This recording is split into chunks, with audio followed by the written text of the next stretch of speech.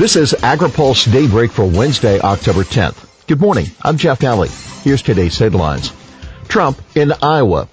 Roberts encouraged by Farm Bill talks. China talks premature, says Trump, and shippers await Trump river plan. President Donald Trump is looking to get his rural voters to the polls on November 6th with the most dire warnings about what Democratic congressional majorities would mean for his economic agenda, and that would include his new plan to allow for year-round sales of E15. The Dems will end ethanol. They'll find a way to take it away, Trump declared at a rally last night in Council Bluffs, Iowa, using a nickname for Democrats. Trump also touted his incredible brand new trade deal with Canada and Mexico, which he suggested Democrats would try to reverse. Republicans hope the E15 announcement and the new trade agreement will help boost rural turnout in the Midwest, where several GOP House seats are at risk. Keep in mind, many coastal Democrats have long been skeptical of the benefits of corn-based ethanol. That's why the renewable fuel standard was designed to promote the development of ethanol made from sources other than corn. But ethanol's biggest champions in the Senate include such Democrats as Amy Klobuchar of Minnesota and Tammy Duckworth of Illinois. Trump told reporters on the way to Iowa that he expects EPA to expedite its rulemaking on the Reed vapor pressure waiver that will clear the way for marketing E15 during the summer months. He said, quote, "It's all going to go very quickly." Now, for more on the E15 issue and how Trump is working to boost rural voter turnout in the November midterms, be sure and read this week's AgriPulse newsletter. Farm Bill negotiators stay in contact. There are no immediate plans for a new meeting of the Big Four Farm Bill negotiators, but the lawmakers are constantly in contact by phone and still making progress, according to Senate Agriculture Chairman Pat Roberts of Kansas.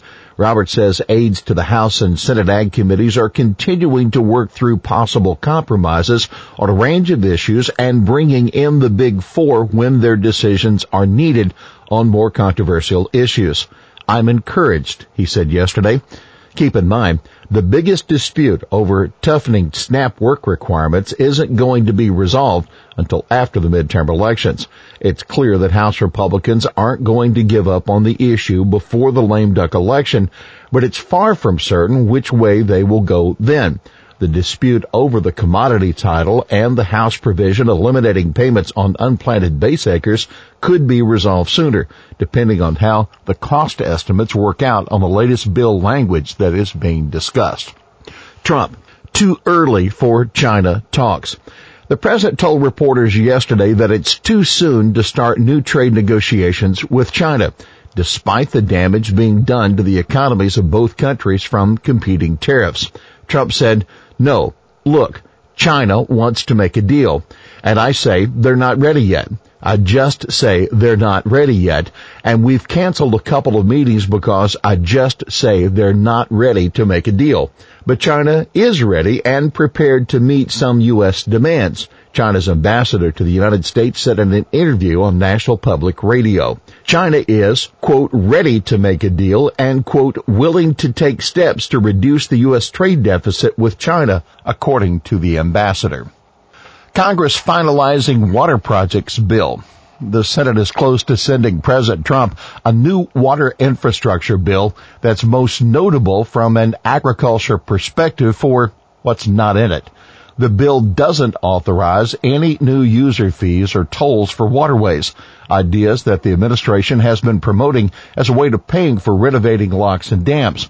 The president's budget included $1.1 billion in new user fees over 10 years. At the same time, the administration has opposed spending the full amount of revenue that is collected from shippers to pay for infrastructure improvements.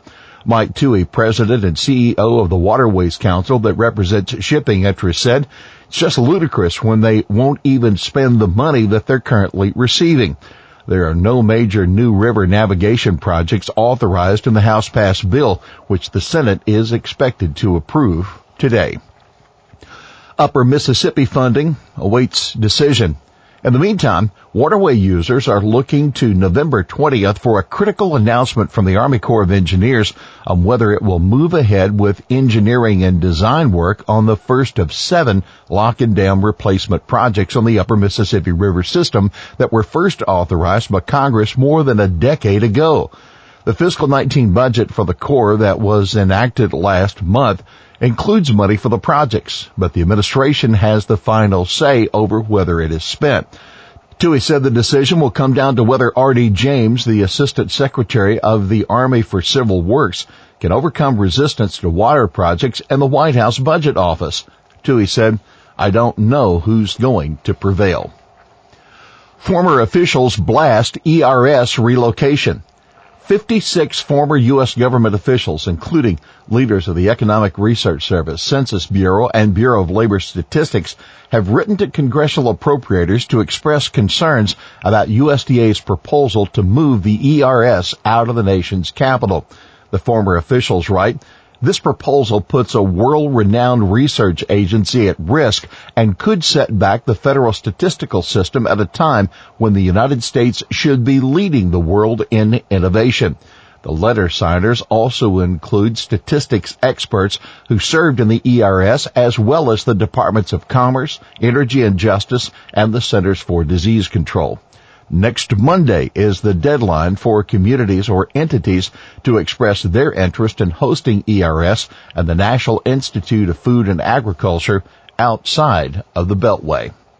Department of Transportation takes input on trucking rules.